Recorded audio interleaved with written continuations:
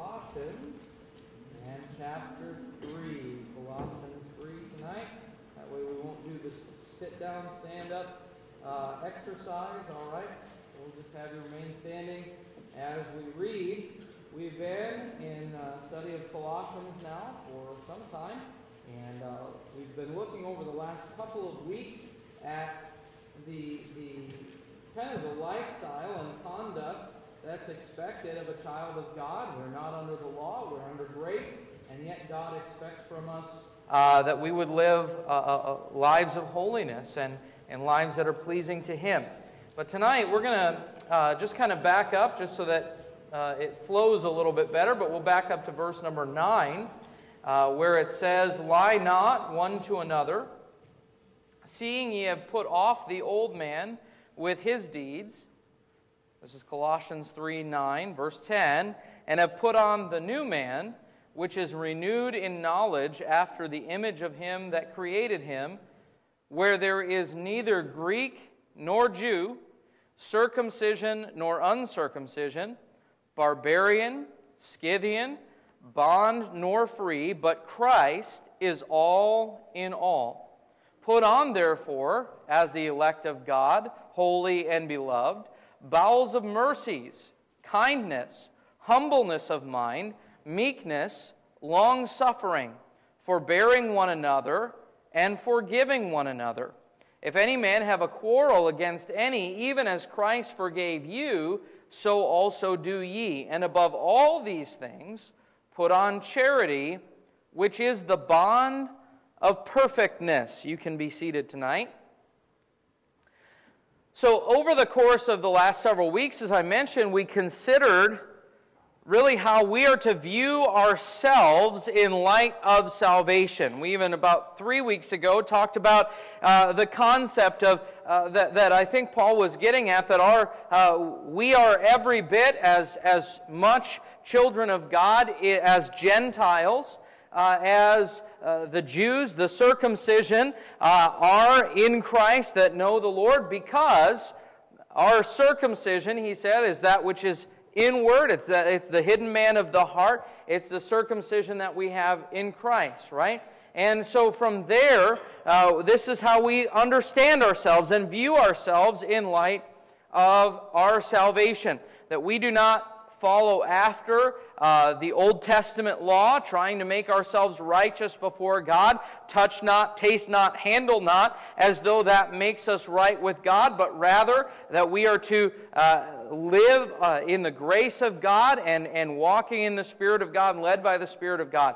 And then last week we considered the expectation, really, that God has for us as His people to seek to live lives that are different from the world, that we are to mortify our members which are upon the earth. So if you follow that, kind of that logical flow, that logical process, you understand we're saved by grace, and that salvation that we have in Christ offers to us great freedom.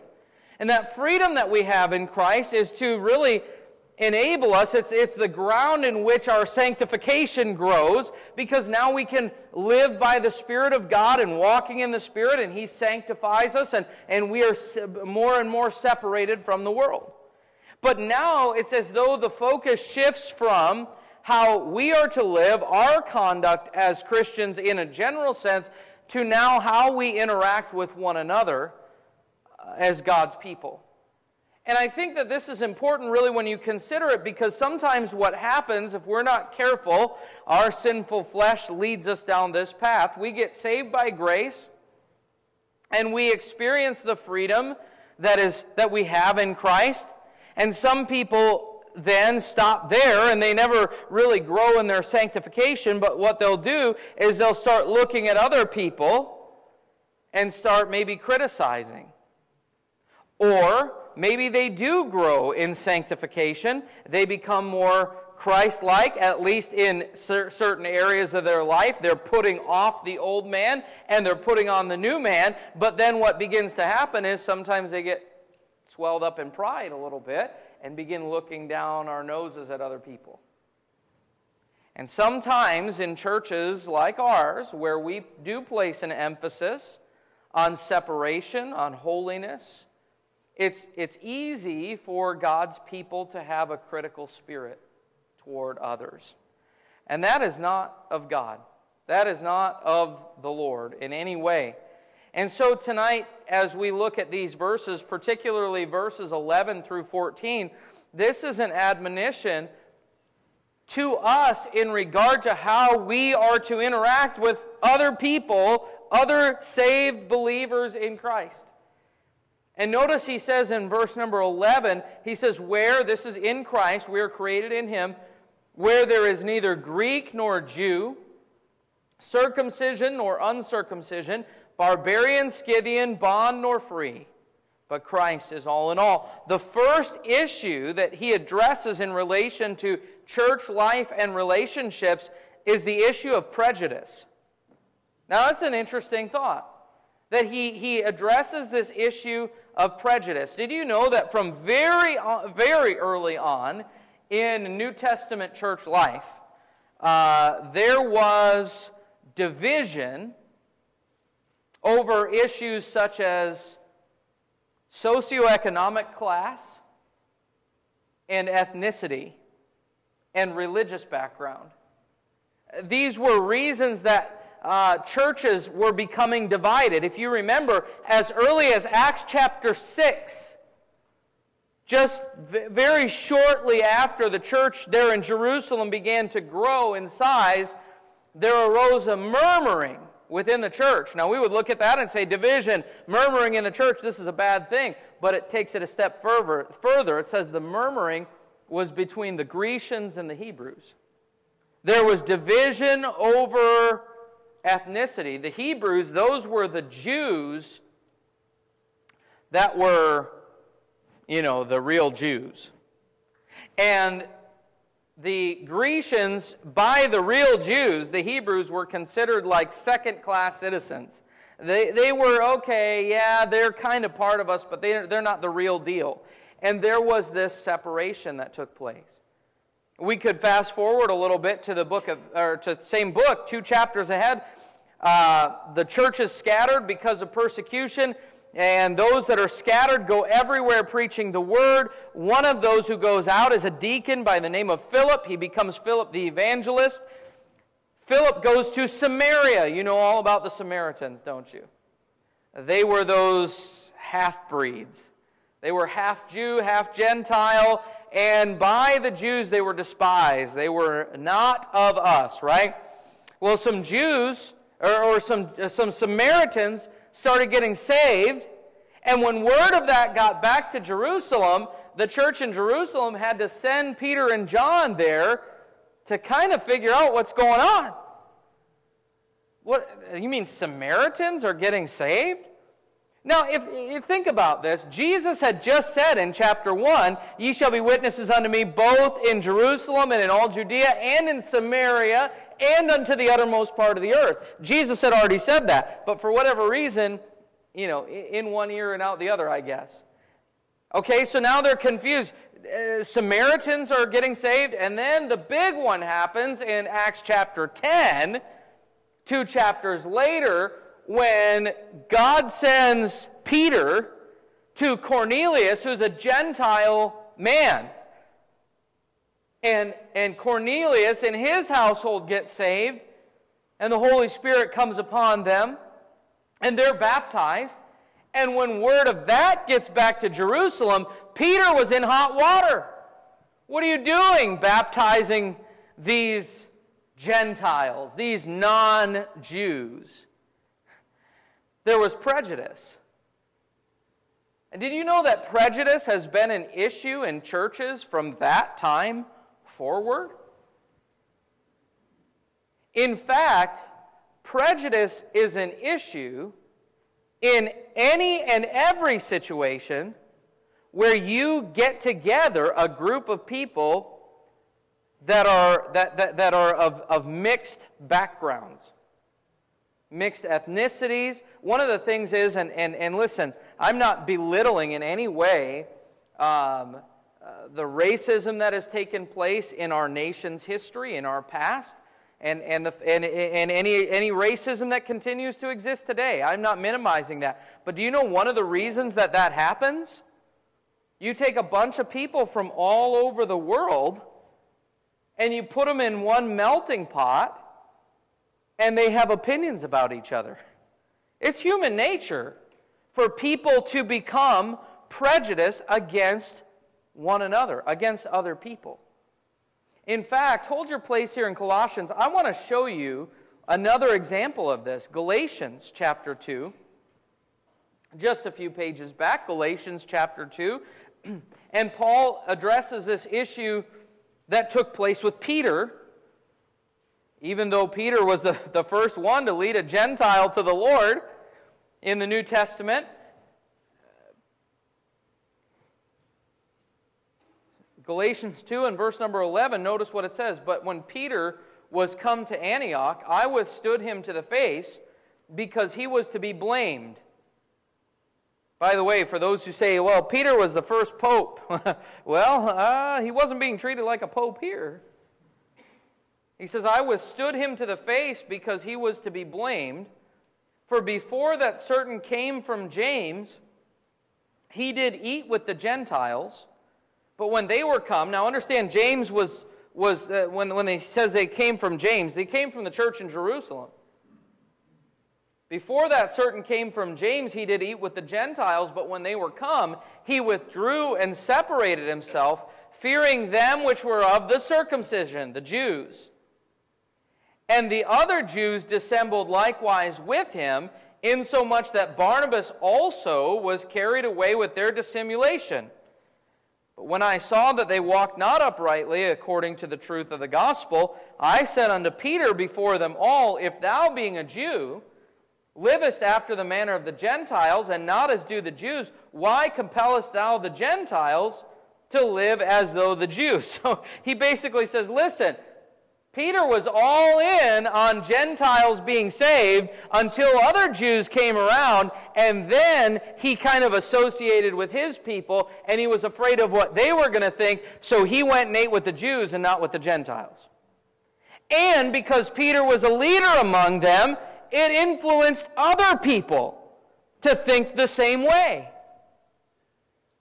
So this has been a problem for a long time in churches, where people are separated into groups, cliques, based upon, again, where you come from. Sadly, in history, in our nation, one of the big issues has been what your skin color is. I personally know a church that many, many years ago, 50 plus years ago, it was an all-white church, and if a black family walked through the doors of the church, they were told to find a different church. Do you know what that is called? Sin. Sin. Let me just say this. All racism is sin. And I don't care which side it comes from. I don't care if it's white people that look down on black people, or black people that look down on white people, or Mexicans who look down on Puerto Ricans, or whatever the case is. All racism is sin. Why? What is racism? Racism says that this person over here is worse than I am. I am better than they are because of my skin, or because of my background. And it is wrong. It is sin. And it has no place in the church. It has no place in the church. It has no place in our lives. It has no place in society, and it has no place in the church. All right. So this is a problem. There was racism. By the way, let me just say, Acts chapter 17 makes this very clear, that God has made of one blood all nations of men. Did you know that you are related by blood to every other human being on the planet? You can't go that far back before we all run into this guy named Noah. And all of us are descended from him. And so there's no place for that. But there was division over this ethnicity, but you have to understand the ethnicity really wasn't the only issue. It wasn't just the fact that we are descendants of Abraham and you are not descendants of Abraham, but it had to do with the fact that as descendants of Abraham, even though they were in need, obviously Jews were in need of salvation just like the Gentiles were, they still considered themselves to be better than the Gentiles. I mean, okay, I needed Jesus, yes, but I, even before Christ, was more righteous than the Gentiles are. I mean, I studied the Scriptures, I tried to follow God's laws, I did all these things, but those Gentiles, that's like a kid who's raised in a Christian home and is taught truth and lives out truth in their life, and they get saved and God does a work in their life, and as they grow up and they're serving the Lord, God brings into the church some recovering drug addicts and felons and people with a sordid past. And they look down on someone else because they don't have the same background. And let me tell you something, that happens. And I just want to say to you tonight, and I'm not accusing anyone of this here, but I want to say to you tonight that if someone walks through the doors of this church and they are covered in tattoos and piercings, and they're wearing clothing that's maybe not appropriate, and they just don't look the part, that they are every bit as valuable to the Lord as you and I. And God cares about them, and Jesus died for them, and if they are lost, they need Christ. And if they are saved, they need the work of God in their life to bring about sanctification just like I do and just like you do. And there is no place for any one of us, and church kids, you need to hear me on this. You are not better than a bus kid that comes to this church. None of us are better than a homeless person that walks in off the street. We are all in need of grace. We are all in need of Christ. And here's what happens. When we get saved, something amazing happens. We become part of the same family. And what he says here in verse number 11 is that in Christ there is no Greek nor Jew, no circumcision nor uncircumcision. Those things are gone. Did you know that a person of Hebrew descent who is a Jew, when they come to Christ, they are no longer a Jew? Do you know that? Oh, I'm a Messianic Jew. I'm a believing Jew. No, you're just a believer.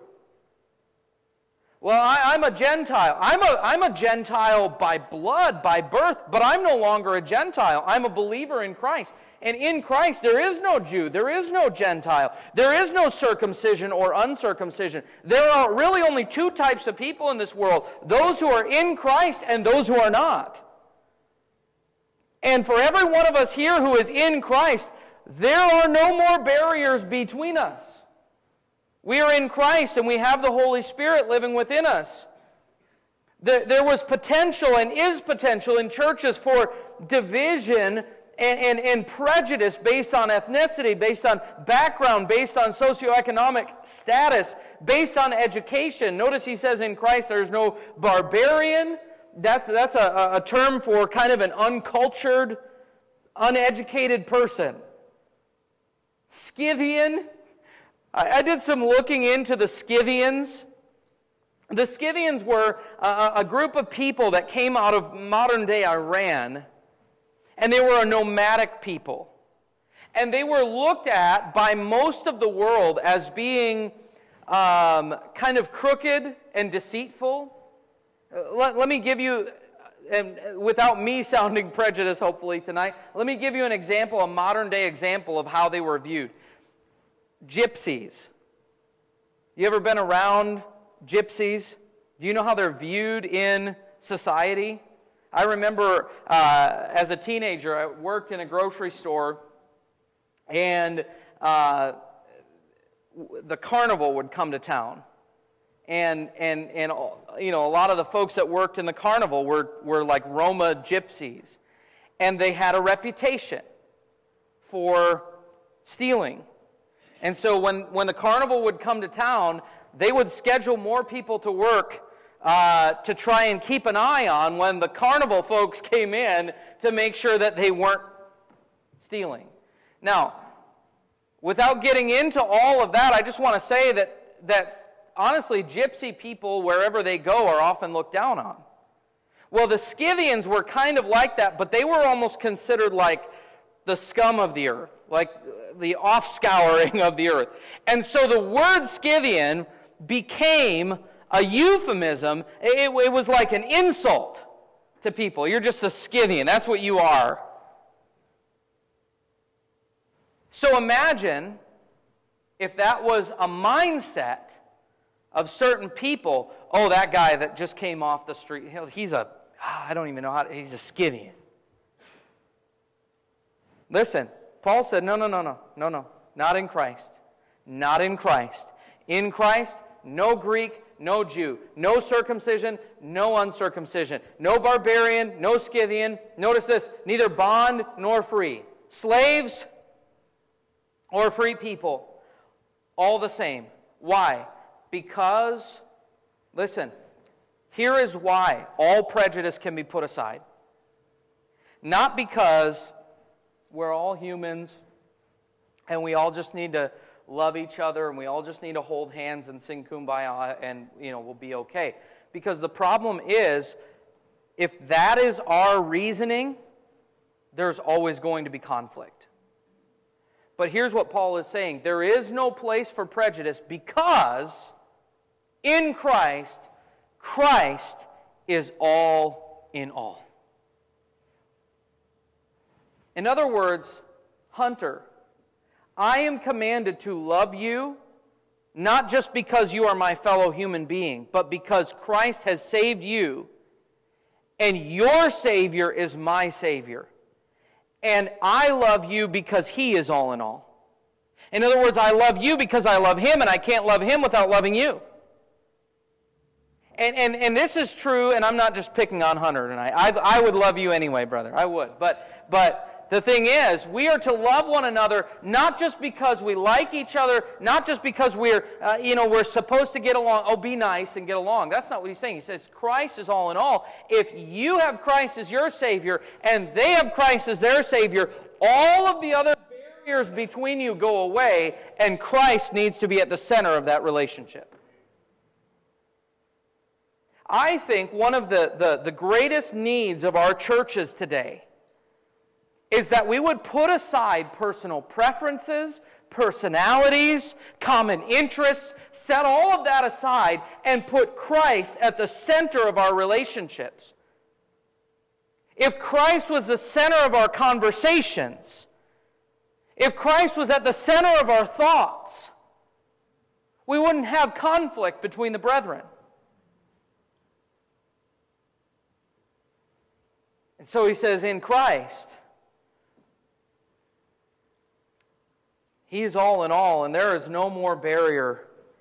Based upon this, verse 12, put on therefore, remember we talked about putting off the old man, putting on the new man. Put on therefore as the elect of God, holy and beloved, bowels of mercies, kindness, humbleness of mind. This is how we are to approach one another. Meekness, long-suffering, forbearing one another, and forgiving one another. And if any man have a quarrel against any, even as Christ forgave you, so also do ye. Listen, I think this is what I'm going to do. The next time someone comes to me with a problem with someone else in the church, I'm just going to take them right here. Say, put on, therefore, as the elect of God, bowels of mercies, kindness, humbleness of mind, meekness, long-suffering, forbearing one another and forgiving one another. And if any man have a quarrel against any, even as Christ forgave you, so also do ye. Does that not solve literally all conflict? That's the solution. Yeah, but you don't know what they said to me. You don't know what they did to me. You don't know how they treated me. You don't know how they act when they're not in church. Listen, we are to put on Christ.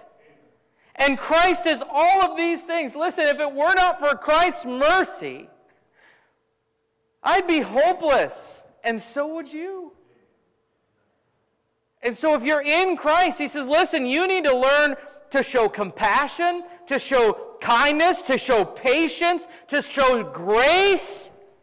What does this mean? In context, it means this. As the Lord is working in my life, and I look at my brother, and maybe he is not today where I am today, I am not to look at him as though I'm better than him.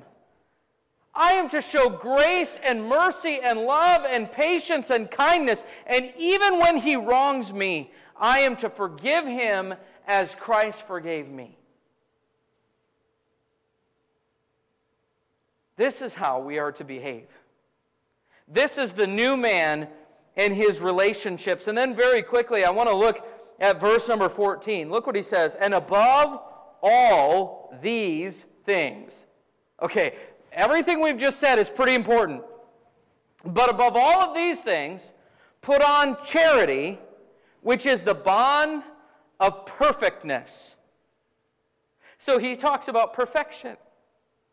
Now, we understand that oftentimes in the Bible, when it talks about perfection or perfectness in regard to a human being, it's not talking about a state of sinlessness. It's not saying you're going to reach a level where you will never struggle again. That's not what he's saying. What he's saying is that word perfection or perfectness is in relation to completion. It's in relation to a fulfillment of maturity. In other words, we could say it this way. The measure of spiritual maturity is the degree to which we have learned to love God's people. Now, if I were to go through the room and just kind of survey and say, what do you think is the greatest measure of spiritual maturity? I think it'd be interesting, some of the answers that we might get. We might get people to say, well, a person who has learned to walk with the Lord and make that a practice in their life. Or maybe you'd say, a person who has learned to overcome sin by the power of the Holy Spirit. Or, a person who is really faithful in serving the Lord. A mature Christian does these things. A mature Christian knows how a mature man knows how to lead his family according to the Word of God. All of these things would be great answers. But according to this, the measure of perfection, the measure of spiritual maturity is in putting on charity. Biblical love. Do you remember that Jesus said in John 13 and verse 35, by this shall all men know that ye are my disciples, that ye have love one to another. That is the measure of maturity. Now, that might sound simple, and it might even sound to you like somewhat of a cop-out. Because there are those out there who kind of would take a verse like this and then throw out all the previous verses and say, hey, let's not talk about all that. All we need to do is love one another. Well, this doesn't negate everything that's been taught up to this point. Loving one another is not an excuse for carnality and unholiness within God's house. That's not the point at all. But what he is saying is, listen, you need to emphasize having love one toward another, putting on charity, because that is the measure, that is the bond of perfectness. Because our maturity is often measured by love. Let me be very honest with you. It's not that difficult for me to walk with God. And it's not that difficult for me to learn to overcome sin as I yield to the Holy Spirit and walk in His Spirit. And it's not that difficult for me to be busy serving the Lord and doing things that I ought to do. But I struggle sometimes in the love department. I know that's probably hard for you to believe, but it is true. There are people that it is easier for me to love than others.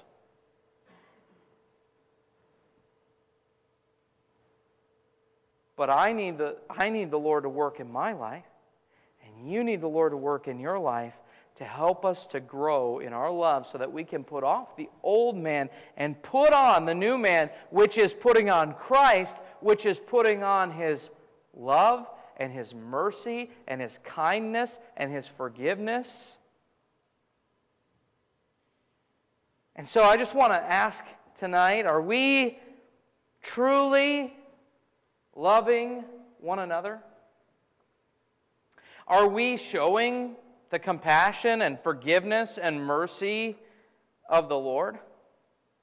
Do we have a tendency to look down at other people who aren't exactly like us?